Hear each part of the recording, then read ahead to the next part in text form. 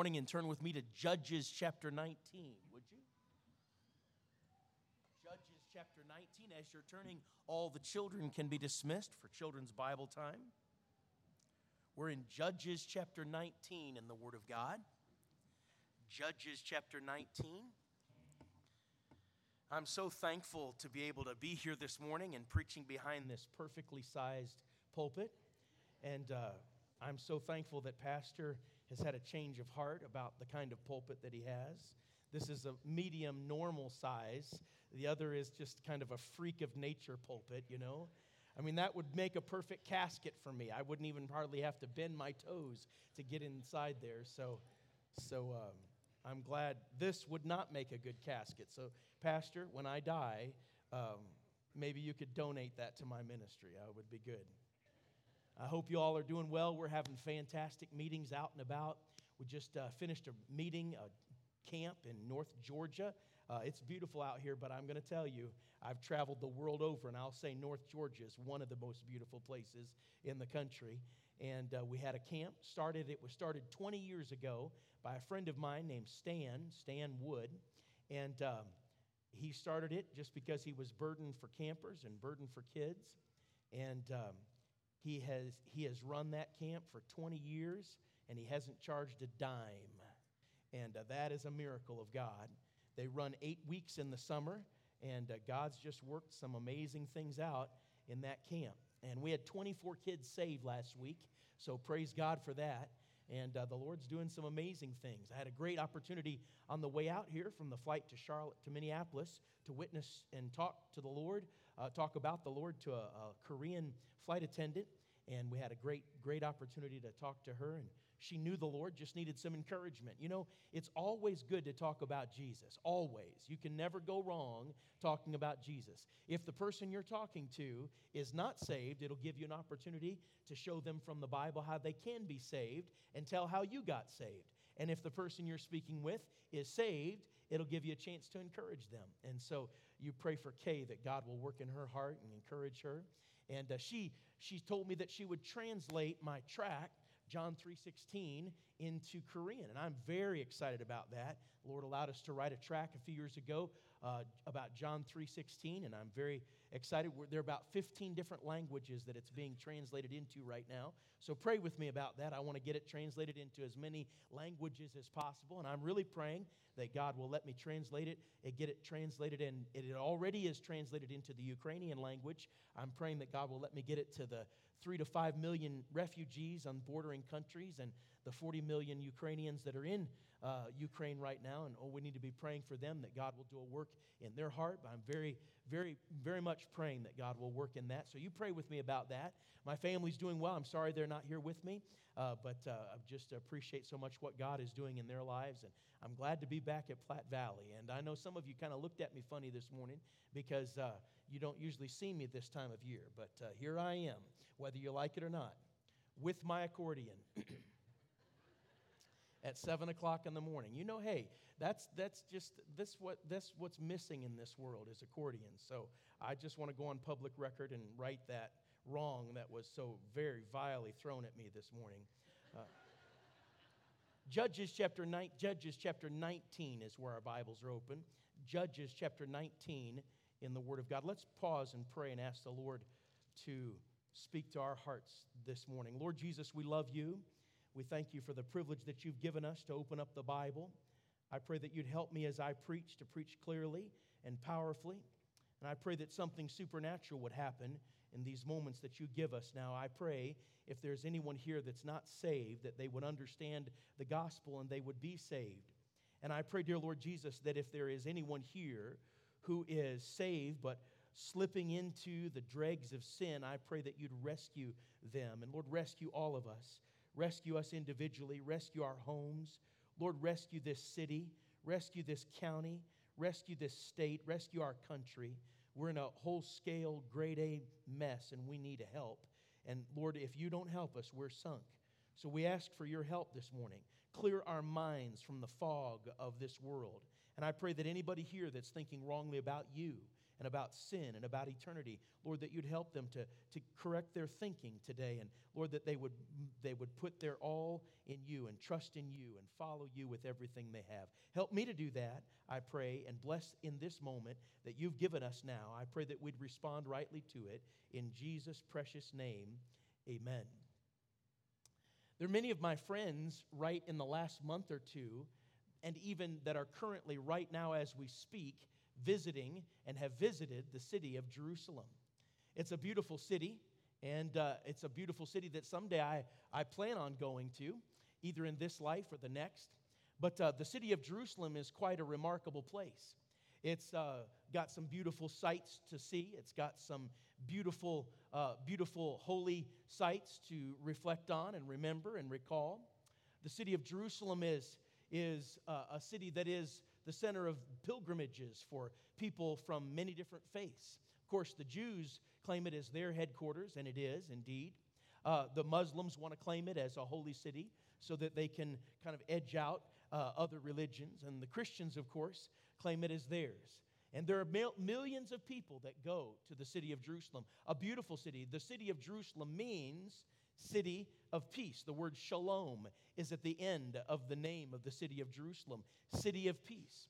That part of the world isn't always filled with peace, but it is a city of many, many people's object and love. And a great much has happened historically in that city. But it wasn't always a city where people came for pilgrimages. In fact, the story we're about to examine today tells us about something that happened right around the city of Jerusalem that puts a black stain on its history. And I want to ask you this question this morning. Has Sodom invaded your city? Has Sodom invaded your city? Now, if you were a Bible student and care anything about the Bible, it would be very wise for you to compare Genesis 19 with Judges 19. We don't have time to do so this morning, verse by verse, but what happens in Judges 19 is eerily similar to what happened in Genesis 19. In Genesis 19, two angels from the Lord come down to visit Sodom. Lot, at the time, and his family are living in Sodom. When the angels find Lot, he is sitting in the gate of Sodom, which either means he had or he wanted a position of political leadership in that city. He was not there to influence that city toward God. In fact, that city had influenced him. That city was not a fairy tale. Are you hearing what I'm saying? That city was an actual city that was on this earth, Sodom and its twin city Gomorrah. And because of their sin, the Bible speaks of their abundance of idleness, their pride, their fullness of bread. But it doesn't stop there. It speaks about their immorality, their decadence, their wickedness. And because of their wickedness, God completely wiped out the cities of Sodom and Gomorrah. He did so with fire and brimstone. In fact, these cities are real close to the Dead Sea, and they have unearthed where Sodom and Gomorrah once were. There at that city and just outside that city, God changed Lot's wife into a pillar of salt. In other words, he crystallized her in a moment in an act of judgment because Sodom and Gomorrah were filled with immorality and wickedness of every kind.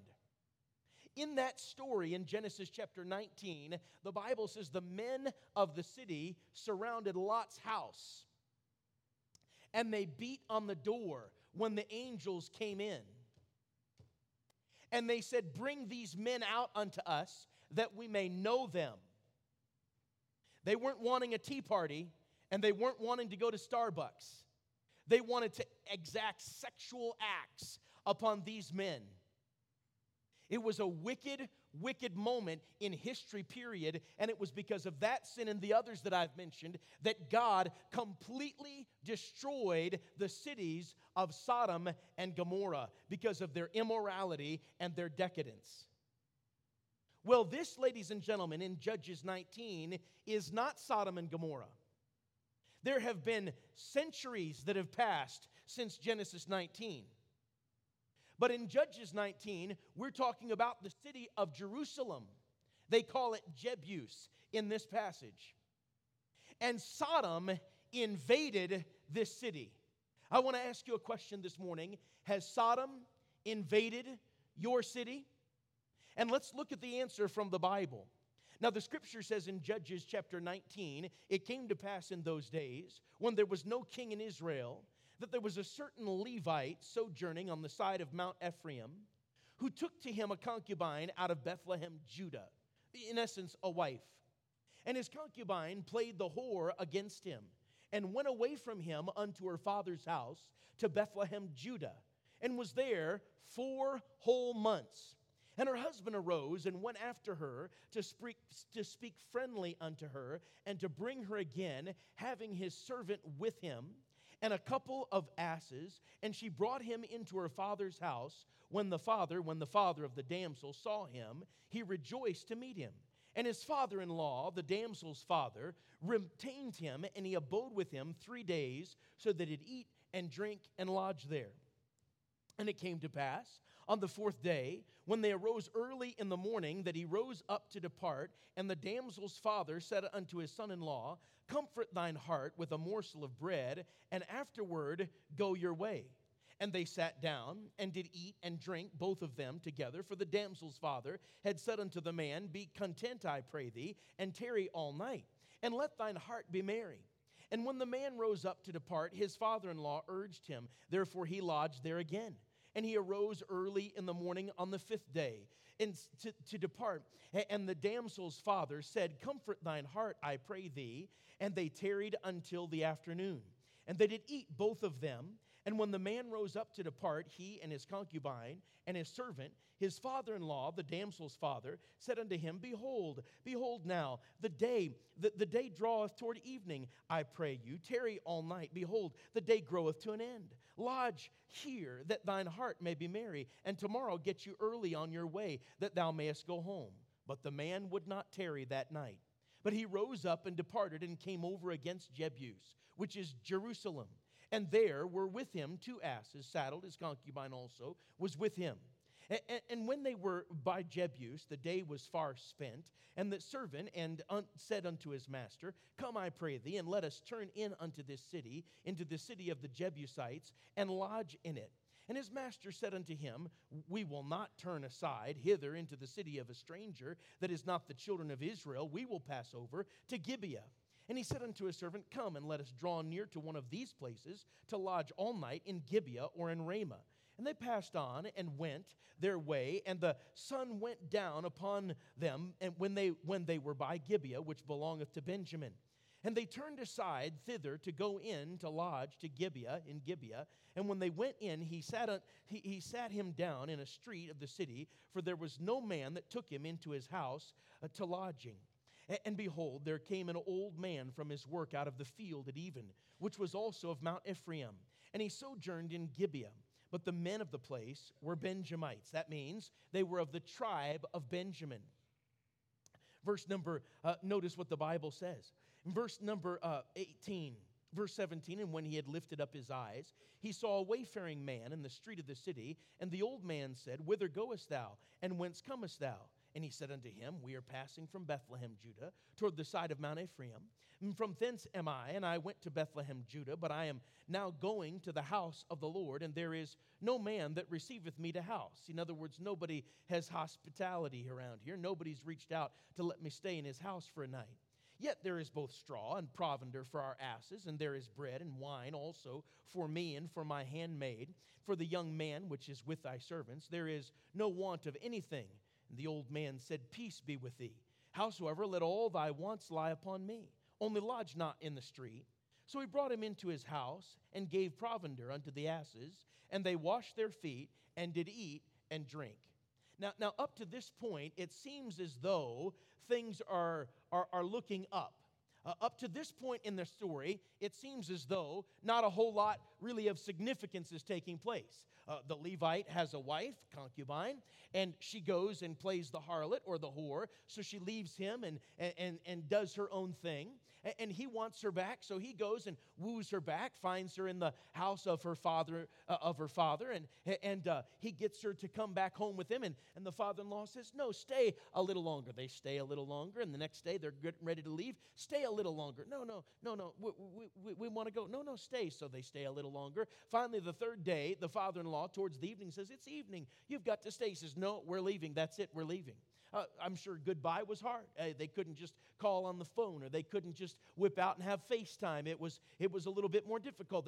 They probably didn't have a real good mail system like we do, just exemplary today. But anyway, they didn't have all of that. And so he says, please stay. No, they said, we're leaving. So they leave. They go real close to Jebus, which is Jerusalem, and just a little bit beyond Jerusalem. And they come to a city of the Gibeonites, and the men of Benjamin dwell there. Sit down at the well. Everything seems to be going good, but no man's going to reach out to them. All of a sudden, an old man sees them and says, hey, what are you doing here sitting in the street? He said, well, no man is willing to receive me. Nobody's friendly. This isn't a very friendly town. He said, look, you come to my house. He said, well, wait, we've got straw and provender for the animals, and we can feed ourselves. He said, you come and your wants beyond me. Looks like everything's looking up. Just going to be one night here, and then they're going to go back over to the side of Mount Ephraim where he's from.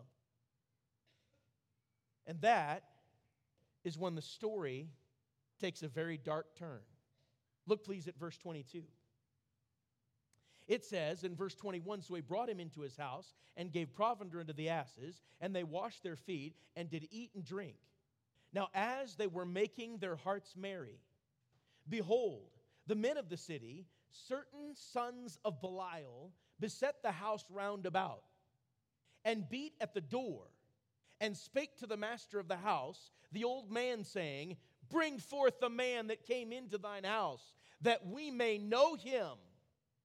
I mean, ladies and gentlemen, this is almost a word-for-word quote from what the men of Sodom did when they pounded on Lot's house and demanded the angels be brought out.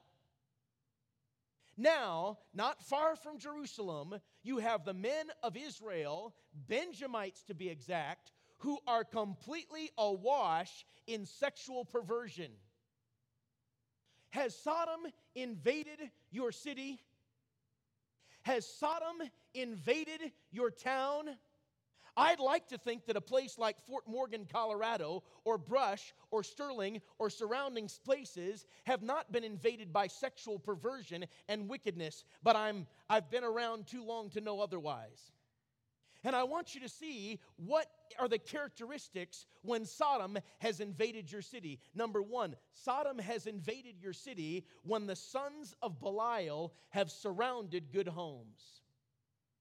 Sodom has invaded your city when the sons of Belial have surrounded good homes. It looks to me like this old man is a good man. It looks to me like he has some sense about him. It looks to me like he's got some hospitality. It looks to me like he's had good reasoning, as you'll see in just a moment in verse 23. And what do the sons of Belial do? These are sons of the devil. That's a phrase that describes sons of the devil, wicked men. They surround the home of this good man, and they demand that he does things their way. Now, ladies and gentlemen, the sons of Belial, this phrase is found 5 times in the Bible. It refers to sodomites here in Judges chapter 19, or homosexuals. It refers to Eli's sons. They were Hophni and Phinehas, and they were priests, but they were very wicked men. In 1 Samuel 2 and verse 12, they were greedy of money, and they were whoremongers. They slept with the women that came to offer sacrifices. It speaks of false accusers, sons of Belial, in 1 Kings chapter 2, who gathered, 1 Kings chapter 21, that gathered together, that gathered Naboth outside with his family at the command of the wicked queen Jezebel, and they falsely accused Naboth so that they could stone Naboth. The sons of Belial are described as rebels against God in the prayer of David in 2 Samuel 23, and they are described as completely unreasonable men in 1 Samuel chapter 25. So if a person is a son of Belial, they're not good, they're bad. They're wicked. They've given themselves over to the devil and given themselves over to sexual perversion. And so you know that Sodom has invaded the city when the sons of Belial have surrounded good homes. Now, I don't know if it's just me. Maybe it's just me. But it sure seems today like as a Christian who is a dad and a husband and a father, it sure seems to me like my home is constantly bombarded and surrounded by wicked sons of Belial. You find them in the media, you find them in the news, you find them all over in the city, you find the men that are giving themselves over to sexual perversion. And by the way, just so that we understand what we're talking about, sexual perversion is anything outside of God's boundary. God has designed the sexual act and that act of intimacy to be between a husband and a wife within the boundaries of marriage. Not before marriage, not after marriage they can philander and swing. No, not that. Not outside the boundaries of marriage, but within the boundaries of marriage. Listen to me. Within the boundaries of marriage, that sexual act is pure, it's good, it's God-honored, it's a blessing, and it's a blast. Outside the boundaries of marriage, it's wicked, it's perverted, and it's under the judgment of God. Hebrews 13 and verse 4, marriage is honorable in all, and the bed undefiled, but whoremongers and adulterers God will judge. They tell us that monkeypox is something that we need to be concerned about. Do you know what monkeypox is? It's the result of homosexuality. Monkeypox is the judgment of God, as are HIV and AIDS and syphilis and gonorrhea and a lot of other things. You find all of those things the result of the judgment of God. And they haven't got a cure, and they're not going to get a cure. And if they ever do come a cure, there's still going to be more sexually transmitted diseases as a result of sexual perversion that is anything outside the boundaries of marriage. Now, this is wicked and dark sexual perversion. But these sons of Belial have surrounded a home, a good home. I'll tell you, the sons of Belial have surrounded it. And parents, you'd better not be naive enough to think that your kids aren't being fed a line through what's on their cell phone. The sons of Belial are feeding your kids a line through what's on the cell phone and through what's on Netflix and through what's on cable television. There is no way I can understand how a Christian would even have Netflix. That is beyond the pale to me. Netflix promotes 13 Reasons Why, which is 13 reasons why you should commit suicide. It promotes all kinds of wickedness and strife and vileness. How a Christian can support that is beyond the pale. I want to say, ladies and gentlemen, that Sodom has invaded your city when the sons of Belial have surrounded good homes. In 1994, a man who was the preacher's son just came back from a camping trip, much like it's going to be on Thursday or Friday. And he came back on a Wednesday night or a Sunday night. It was a Sunday night. And as he came back, he noticed that his dad's church, Hamilton Square Baptist Church, was surrounded by the homosexual community. On a Sunday night, do you know what they were doing on that Sunday night in 1994? They were pounding on the doors and screaming, "We want your children."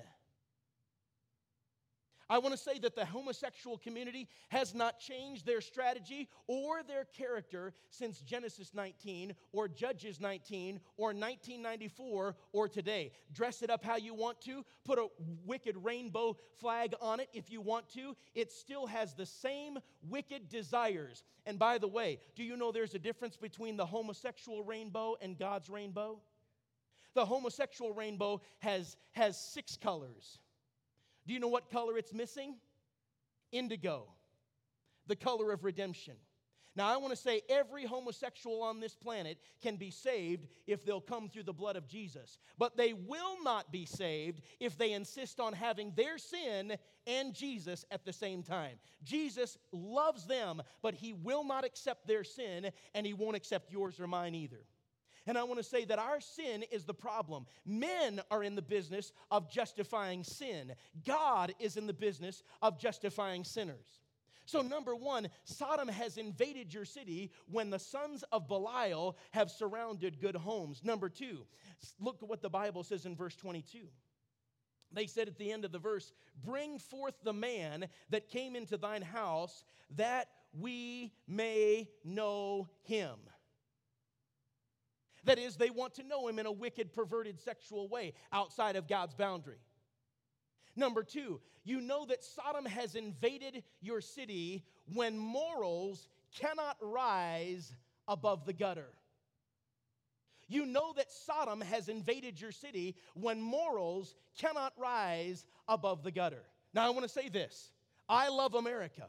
I love this land, and I have given my life traveling across this land and preaching the blessed gospel of Jesus Christ to city after city and to place after place. But I am not sure how much longer God will allow America to survive when we put our stamp of approval on immorality. Study your Bible. You will find two sins that were lifted above all the rest that completely invited the judgment of God. You say, what are they? Idolatry and immorality. And cultures have not survived when idolatry and immorality have been chosen instead of the God of the Bible. Ask J.C. Penney how immorality worked out for them when they began to advertise the homosexuality and that wicked lifestyle. They went down. Ask Kmart how homosexuality and advertising it worked out for them when they put their stamp of approval on it. They no longer exist. You'll be hard-pressed to find a Kmart anywhere. Ask any corporation that has put its stamp of approval on homosexuality, and they come immediately under the judgment of God because God judges sin. Side with sin if you want to, side with sexual perversion if you please, but when you do, you're siding against God himself. And a society cannot long survive that puts its stamp of approval on immorality. You know that Sodom has invaded your city when morals cannot rise above the gutter. Hey, I was talking to my brother-in-law who's been traveling with me for the last 6 months, who is an evangelist, and he was with him in a meeting in New Jersey while his wife was at home and their 3 precious children. He has a 4-year-old daughter, a 2-year-old son, and a babe that's about 10 months. Well, she was at the library in Shelby, North Carolina, Cleveland County. She was at the library, and her kids were kind of running here and there and looking at books, and she's taking care of the baby, and she checks out a few books, and she grabs a book that's supposed to be about a princess, and a knight. She gets in the car, gets her kids in the car, doesn't really see all the details, and her daughter begins to read the book and flip through its pages. But it's not about a princess and a knight. It is about a prince and a knight. Now, ladies and gentlemen, that ought to bother every good, moral, honest, decent adult and young person that is around. And I called the library. I said, can I ask you a question? I said, what do I do to report grooming and sexual molestation at your library? And they said, grooming and sexual molestation? I said, yes, if an adult with words and pictures grooms a child, what should I do, or who do I talk to about that? They said, did that happen at our library? I said, yes. I said, it happened with my 4-year-old niece, and I don't appreciate it. And I said, when I get off the phone with you, I'm going to call the police. And I did. And I said, I want to report an act of grooming and sexual molestation that happened at our library. You go to the library right here, and I'll guarantee you, for this Pride Month, they're going to have books like that are targeting your kids and your grandkids and your nieces and nephews. And there's a word for that, wicked. It is wicked as the devil. It's not right. It's not moral. It's not just. It is wicked. And I asked the police officer, I said, well, what would you do if somebody with words and pictures was grooming a child and preparing them to accept and embrace this kind of lifestyle? Oh, he said, we would have a problem with that. I said, they're doing it in the most egregious way, putting words in print and pictures in print. And I, for one, don't appreciate my niece being groomed and sexually molested like that. Now, young person, listen to me. This lifestyle may have its stamp of approval the world over, but it is wicked and it is wrong. And you know that Sodom has invaded your city when the morals cannot rise above the gutter. Number 3, look what the Bible says in Judges chapter number 19 and verse number 23. It says, and the man, the master of the house, that would be the old man, went out unto them and said unto them, nay, my brethren, watch the words, nay, I pray you, do not so wickedly. Seeing that this man is come into mine house, do not this folly. The word folly has the idea of outrage. Verse 24, behold, here is my daughter, a maiden and his concubine. Them I will bring out now, and humble ye them, and do with them what seemeth good unto you. But unto this man do not so vile a thing. Now, these are the Bible's words. These are God's words, and we should take them as such. What does God do? Through this old man, who obviously is a good man that recognizes the difference between good and evil, he calls what these men are doing, he calls it wickedness, he calls it folly, and something vile, that is perversion. You know that Sodom has invaded your city when wickedness, folly, and perversion are the order of the day. When wickedness, folly, and perversion are the order of the day. Now, ladies and gentlemen, I don't think that this lifestyle is a majority. It doesn't matter if it is or not. But even if it isn't, I don't think that this folly is a majority, but they are trying to become the majority. And we would be foolish to think otherwise. It is wickedness, it is folly, that means it's outrage, and it is perversion. And every good, decent human being, an adult, should stand up to it and call it for what it is, wickedness and perversion, and we're not going to go along with it. So, you know that Sodom has invaded the city when wickedness, folly, and perversion are the order of the day. You say, preacher, what do you mean? All right, in verse 23 and 24, they use these specific words. And I want to talk about this as the homosexual, lesbian, gay, bisexual, transgender lifestyle that we're all being told in our society now that we have to accept and swallow, and if we don't, we're somehow the bad guy. We don't have to accept and swallow it. We don't have to go along with it. Now, someone comes to me and says, preacher, I don't really appreciate what you're saying. I have family members and children and teenagers that are involved. Well, you should take it personally, and I do understand why you would take it personally. But you shouldn't lash out at those who are speaking the truth when you take it personally. You should lash out against the devil. You should lash out against those that are promoting this evil lifestyle. You should stand against it within your society and within your culture. You should stand against it when politicians come along and tell you that it must be accepted, and if you don't accept it, you're the bad guy. You should stand on it. I want to say that America will not last long like this.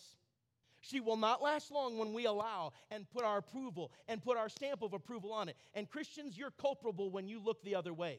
I want to say, Christian mama or Christian grandparent, you're culpable, involved in this kind of overthrow of America when you, because your grandson or your grandchild or whoever it is that you may love has been considering this lifestyle, instead of being an adult and a decent person and an honorable person, stand up and say, no, that's wrong. I love you, and I love you enough to tell you what is right and what is wrong. You go along with it. I want to say that you're as culpable as the people that are promoting it. Now, I want to say, in this world, there are two types of people.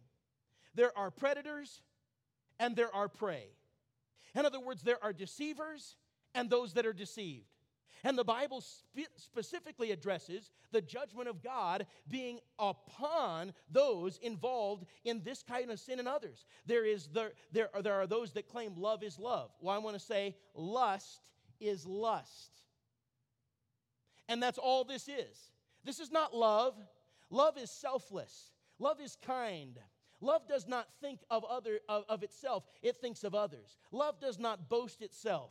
You want to understand what love is, you look at 1 Corinthians 13. You want to understand what love is, you look at the Lord Jesus Christ. You want to understand what love is, you look at a godly Christian. But you don't look at perverts to discover and define what love is. Love is love, but lust is lust, and that's all that this is. Do you know I was preaching in Middletown, America, in a tiny town of about 400 in Bussey, Iowa. Bussey, Iowa, just about 2 months ago.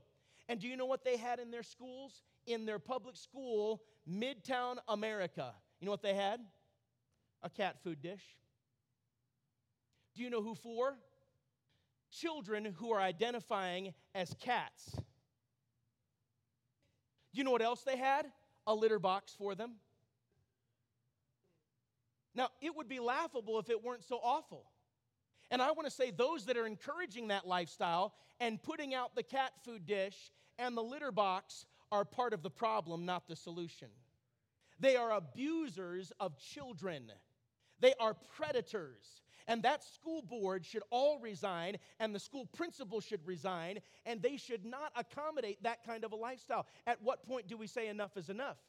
Do we say enough is enough when somebody says love is love, and next Pride year, next Pride month, they come along and say that we can love animals like we love within the boundaries of marriage? That's coming. At what point do we say enough is enough? Do we say enough is enough when child molestation and pedophilia is allowed? That's here. Do you know that the American medical journals have said, and a professor at Yale recently said, that pedophilia is a legitimate release? No, it's not. It's wicked. It should be illegal. Those that are involved in it should be put in jail. I want to say something to you. A politician that won't stand up in it against this kind of wickedness isn't worth the powder it would take to blow him up. And any politician that comes along and tries to promote this is wicked. Now, let me just say something. We would be foolish to think. Let me say something. I was in Italy. I told this to your pastor about 4 years or 5 years ago when there was a Catholic speaker who had traveled around everywhere in Italy, speaking at a different place every night for a year and a half to 2, speaking against what we're experiencing right now. And I'll tell you, with his illustrations and his PowerPoint and his visuals, he did better than some Baptist preachers I know. He was speaking against it. Do you know what he did? The most powerful part of his whole presentation was when he showed children, about a half a dozen of them, and he said with his red dot pointer, do you see this child, this boy? It's not a boy, it's a girl. Do you see this girl? It's not a girl, it's a boy. And do you know what these children had undergone? Something developed in Europe by a doctor, which is now known as chemical castration, a shot that they can pump into a child's abdomen to prevent or slow down puberty so they can have more time to decide what they are, a boy or a girl. That's child abuse. That's wicked. That doctor should be put in jail or worse, and so should everybody that promotes that. But now that's here in America. Now, hear me, it is wicked. And they say, well, if you don't do it, that child's going to commit suicide. No, you know when that person's going to commit suicide? When they grow up a little bit and they realize because of the abuse of adults and the wrong information of adults, they can't have children. That's when they're going to commit suicide. And we would be foolish to think that the small percentage of this that we think exists in this kind of world will remain a small percentage. They say if this persists, 40% of children will begin to think that maybe if they're a boy, they're a girl, or maybe if they're a girl, they're a boy. We would be foolish to think that this is not motivated by the demons of hell. We would be foolish to think that getting angry and staying angry is the solution. Now, I'm for being angry at sin, but there must be something that we can do. We would be foolish to think that we can fight a spiritual battle with carnal means. Let me say that if we're going to win against this, we're going to have to get on our knees and pray. And we're going to have to let our politicians know that we're praying that they will make righteous decisions. And if they don't, that God will either remove them from office or remove them from this earth. We are foolish to think that anything but Jesus is the answer for this wickedness. Has Sodom invaded your city? He has, when the sons of Belial surround good homes. Has Sodom invaded your city? He has, when morality cannot rise above the gutter. He has, when wickedness, folly, and perversion are the order of the day. Has Sodom invaded your city? Notice what the Bible says in verse 24. This man of the house says, behold, here is my daughter, a maiden. What? How many dads do I have in the room this morning? How many dads of daughters do I have in the room this morning? Is there any dad here that understands that statement? These wicked perverts surrounded your home and they demand that you give your male guests so that they can sodomize them. And he says, no, don't do that to my guest, but here's my daughter. Makes you wonder if this man was righteous. But at least he understood they're serious and they're not going to be satisfied unless they get some satisfaction physically. So he said, behold, here is my daughter, a maiden, and his concubine, this guy's wife. Them I will bring out now, and humble ye them, and do with them what seemeth good unto you. But unto this man do not so vile a thing. But the men would not hearken to him. So the man took his concubine and brought her forth unto them. And they knew her and abused her all night until the morning. In other words, they raped her all night. Listen to me closely. Sodom has invaded your city when the lady and the virtuehood of womanhood has become just a bartering chip, an object, or a plaything. Sodom has invaded your city when the lady has become just a bartering chip, an object, or a plaything. Hear me. When politicians start using talking points like the children, and we're doing this for the women, and we're doing this for the minority, or we're doing this for the economy, listen to me, you know they're playing you. Not once, but every single time. You know when a politician or somebody in the media is lying? When they open their mouth. And the fact of the matter is that these are part of the problem. Listen to me. Hey, feminism is supposed to have liberated women, hasn't it? Feminism was hatched in the bosom of hell and in the mind of the devil himself. I want to ask a question. When feminism says a woman can do everything and be everything a man can, I want to ask, where are the feminists and the politicians when baby girls are aborted by the millions? Crickets. Where are the politicians and the feminists when the women in Afghanistan are abused because of the wicked Muslim religion? Crickets. Where are the feminists and the politicians when the women are objectified through pornography? By the way, sir, when you look at pornography on your phone, you're not a bit different than Solomon with his 800 wives. Not a bit. In fact, there's not a bit of difference between a man who's looked at thousands of pictures of different women and Solomon who had 1,000 wives. And you know what you're doing? You're objectifying women. You're making them a plaything, a toy, something that you can use and abuse. Would you like your wife to be that woman? Would you like your daughter to be that woman? Is that the way we work? Would you like your mother to be that woman? Then you shouldn't look at it. And how wicked it is for a man to look at pornography and be okay with pornography. It's straight out of the bosom of hell. I want to ask, where's the politician and the feminist when women are marginalized by transgender perverts in their sports? Where are the feminists and the politicians when the actual, blessed, beautiful, practical role of being a wife and a mother and a good woman is mocked and scorned? Somebody answer me that question. The lady has become just a bartering chip or a plaything by the feminists and the politicians in this country. And the women should have enough sense to rise up and protest and throw out these dog-faced pony show politicians that want to go along with it. Listen to me. Sodom has invaded your city when reason is no longer an option. Look at verse 25. Look at verse 25 in our text. The Bible says that these men were not interested in reason, but the men would not hearken to him. And I just want to say, I'm tired of talking about it. Tired of talking about it. All we've had for the last 40 years is talk about Roe v. Wade. And if any of the politicians over the last 40 years had any ounce of character, they could have overthrown this scourge on our country. But they're sorry, and they're wicked, and they're not honorable men. I want to say something. That you know that when reason is no longer an option, Sodom has invaded your city. The men would not hearken to them. Notice what the Bible says. Verse number 25. So the man, that is the Levite, who should know better, took his concubine and brought her forth unto them, and they knew her and abused her all the night until the morning. And when the day began to spring, they let her go. Then came the woman in the dawning of the day. Verse 26 makes me want to cry. And fell down at the door of the man's house where her Lord was till it was light. And her Lord rose up in the morning and opened the doors of the house and went out to go his way. And behold, the woman, his concubine, was fallen down at the door of the house, and her hands were upon the threshold. Number 6, and finally, you know that Sodom has invaded your city when a good night's sleep is more important than a rescue operation. And I speak to the Christians right now. There is a solution for this mess. There is a solution, but it's not sleeping all night. I wonder sometimes how we as Christians can actually go to sleep and sleep all night instead of laying awake and praying and crying and begging God for mercy when this kind of scourge is going on just doors away.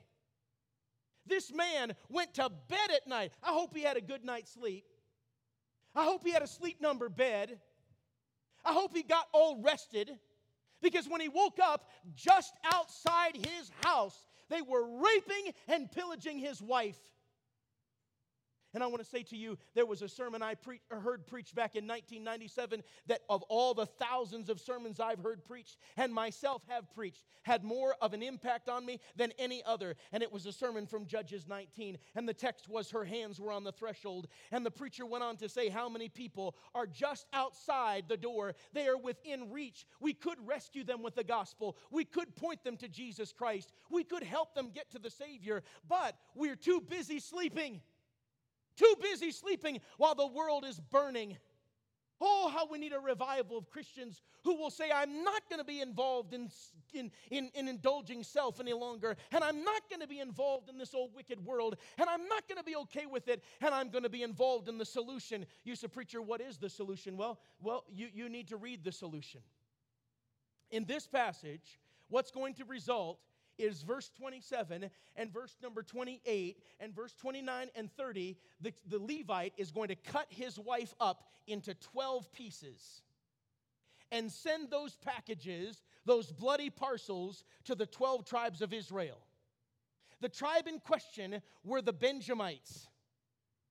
And the 11 tribes are going to send chiefs, and they're going to say in the next chapter, you can read it on your spare time, what just happened here. What was this wickedness? And they're going to explain to it. The Levite's going to explain what went on. And all the 11 tribes are going to come down, and there's going to be a civil war. They're going to fight. They're going to fight for 3 days. The first day, 22,000 men are going to die on the side of Israel. The second day, 18,000 men are going to die. The second night, they get down and they weep and they pray and they cry out to God. And Phinehas, the high priest, says, oh, God, would you intervene? And God says, go out the next day, I'm going to intervene. And on that day, 25,000 Gibeonites or Benjamites die. And then 18,000. So you have thousands, almost 100,000 people dying because of this wickedness. And the Benjamites wouldn't get right. They dug in their heels and they said, we're going to do what we want to do, and we're not going to let you tell us what to do. I want to say that there are some options. Number one, revival is our options. Christians, we better get right with God and look in the mirror and confess our own sins instead of always pointing our finger, and that's easy to do when you watch Fox News all the time. We better get right with God and say, we need to get right with God and we need to beg God for mercy. Number two, we need to repent. There needs to be repentance. If you're here today and you're not saved, then you're going to go down with the ship of America and you're going to go down with all the wickedness. And when you die, if you're not saved and you've not trusted Christ, you're going to split hell wide open. And the only solution for that is the cross of the Lord Jesus Christ. Number three, we better start rescuing people around us. Instead of pointing our finger and always pointing out the problem, we better say, these people are in need and they're hurting. At best, they're deceived. At worst, they're a deceiver. But Jesus, the truth, is the answer to the deception of this world. That's our solution. You say, what happens if there's not revival, not repentance, and not rescue? I'll tell you, there's only one option. That's ruin. Ruin. What's it going to be today? You see, we started at Jerusalem to show you this beautiful city that's made a pilgrimage by millions of people around the world. But Jerusalem wasn't always a city of peace. They had some dark spots on their history. But you know what makes Jerusalem a city that's a pilgrimage for millions? The cross of Jesus Christ. And you take this cross, sin is what besmirches and ruins a city. The cross of Jesus and Jesus himself is what redeems a city. And he'll redeem your heart today and rescue your soul if you're in need. Would you bow with me in prayer? Heads are bowed and eyes are closed. Thank you for your attention, your patient attention to the Bible. I wonder, with our heads bowed and eyes closed, if you'd say, Brother Dwight, I know that I'm saved. I'm sure that I'm on my way to heaven. But you'd say, Preacher, truth be told, God has convicted my heart about sin. You've preached on sin, and not just one kind, but every kind. And God has convicted me today about some area of sin in my life. Would you pray that as a Christian, I would confess it and forsake it? If that's you, would just slip up your hand. Just slip it up high. God bless you. Thank you. Praise the Lord. Good. Thank you for these. Who else along with these? Just slip up your hand. Put it right back down. Thank you. God bless you. Anyone else? Question number 2. How many of you would say, Brother Dwight, there's someone that God's burdened my heart for? And instead of looking the other way and hoping somehow the gospel just happens upon them someday, instead of me condoning their sin or turning a deaf ear to their need, I want to reach them. Would you pray for me that God would help me in the next month to reach out to this particular one that I'm burdened for today? If that's you, would you slip up your hand? Let me pray with you. Several. Thank you. Several. God bless you. Many have raised their hand just now. Anybody else, just slip up your hand. Say, preacher, pray for me that I would reach them with the gospel, that I would share what Jesus has done for me and the difference He's made in my life, and that I would share with them the great difference and blessing He can be in their life. Anybody else, just slip up your hand. Say, pray for me. Thank you. Yes, praise the Lord. Question number 3. How many of you without hesitation can say, Brother Dwight, there are certain things that I don't know, but there's one thing I do know. If I died now or I died 100 years from now, I'd be safe in the arms of Jesus. I'm not hoping or wishing or trying to get to heaven. I know I'm going because I've been born again and I've accepted His gift of eternal life by faith. Now, if you don't know that, please don't raise your hand.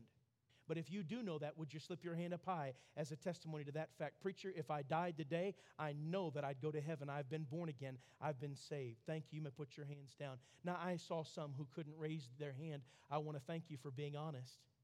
I wonder, with your heads bowed and your eyes closed, who would say, Brother Dwight, I don't know that I'm saved, but I know that my life is a mess with sin, and I need salvation. I need to be forgiven. I need to be born again. Would you pray for me that today I would receive God's gift of eternal life through the Lord Jesus Christ? If that's you, with heads bowed, eyes closed, no one looking but me, would you just quietly lift your hand? Is there anybody here like that? Thank you. Thank you. Praise the Lord for these. Who else along with these? Just slip up your hand, put it right back down.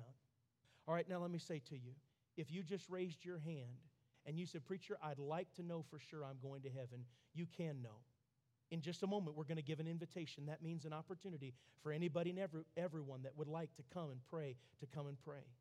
Pastor is right here at the front.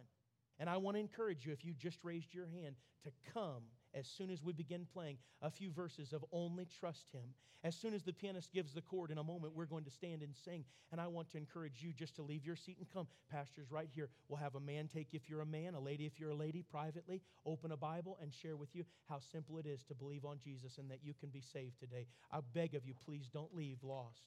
You came lost. You don't have to leave lost. I beg of you to come to Jesus today. There has never been a sinner in the history of the world that's come to Jesus and been turned away, and you won't be the first.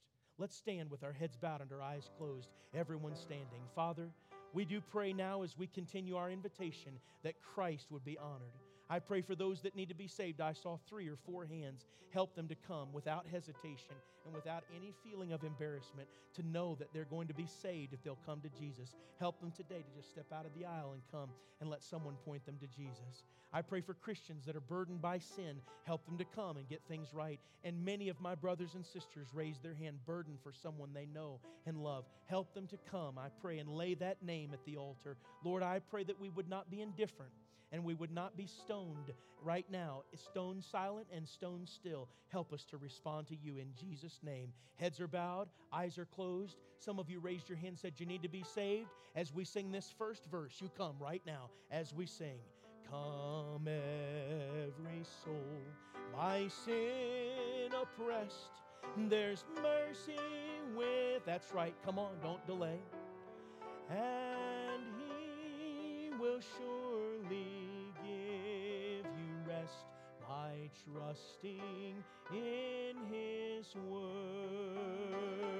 That's right, come on from the back. That's right, come on from the side. God's spoken to your heart. The time to solve this is now, and the only solution is the Lord Jesus Christ. Would you come? Come on. Don't delay. Come on to Jesus. Don't delay. He's ready and waiting to receive you. He'll save you this morning if you'll come to Jesus. He longs to wash your sin away. He longs to seal your name in the book of life. He longs to close the gates of hell towards you and open the gates of heaven towards you. You need to be saved. Let someone open a Bible and help you to Jesus. Come on. Don't delay. The pianist is playing. God's spoken. Would you come? I want to open the invitation now to several who raised their hand burdened for some loved one or friend. I want you to come to the front. Stand if you need to. Kneel if you want. Sit in the front row, but come and lay that name before the Lord. Now's the time to rescue our loved ones. Now's the time to reach lost souls for Jesus. Now, as we sing this second verse, you come.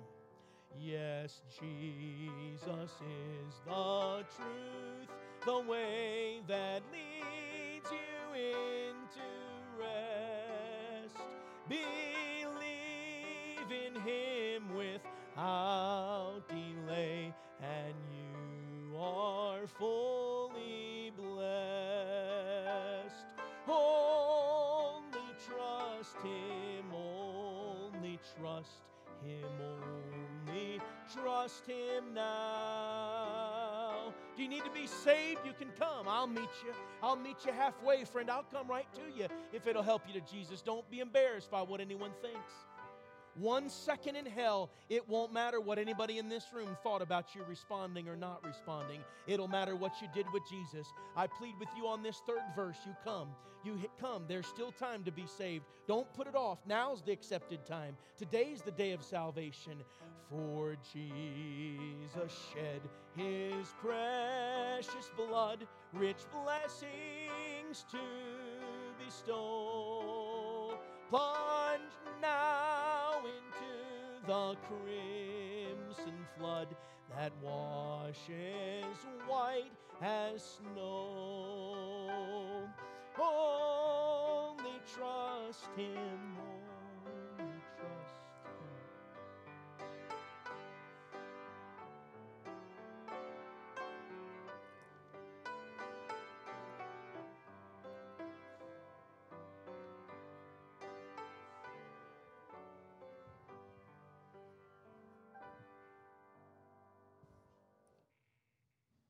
Truly a challenge today, and thank you, Brother Dwight. Just appreciate the Word of God and the truth that it is. And, look, this invitation hasn't closed. If you need to see us after the service, be happy to help answer any questions you may have. And God help us to be faithful and honorable and obedient to His Word. And let us just see what God can do when He has a group of committed believers that are all in for Him, and see what He can do to turn this world upside down and get it back where it needs to be. So we just appreciate the message today. Appreciate all the tender hearts today. Pray that you have a wonderful day, and we'll be back here again tonight, 5 o'clock. Love to see you. Let's pray. Father, we thank you. We love you. Pray you continue to do a work in the hearts of each one who's here. Guide us, Lord, and direct us, and just stir in the hearts of each one. We ask these things in Jesus' name. Amen.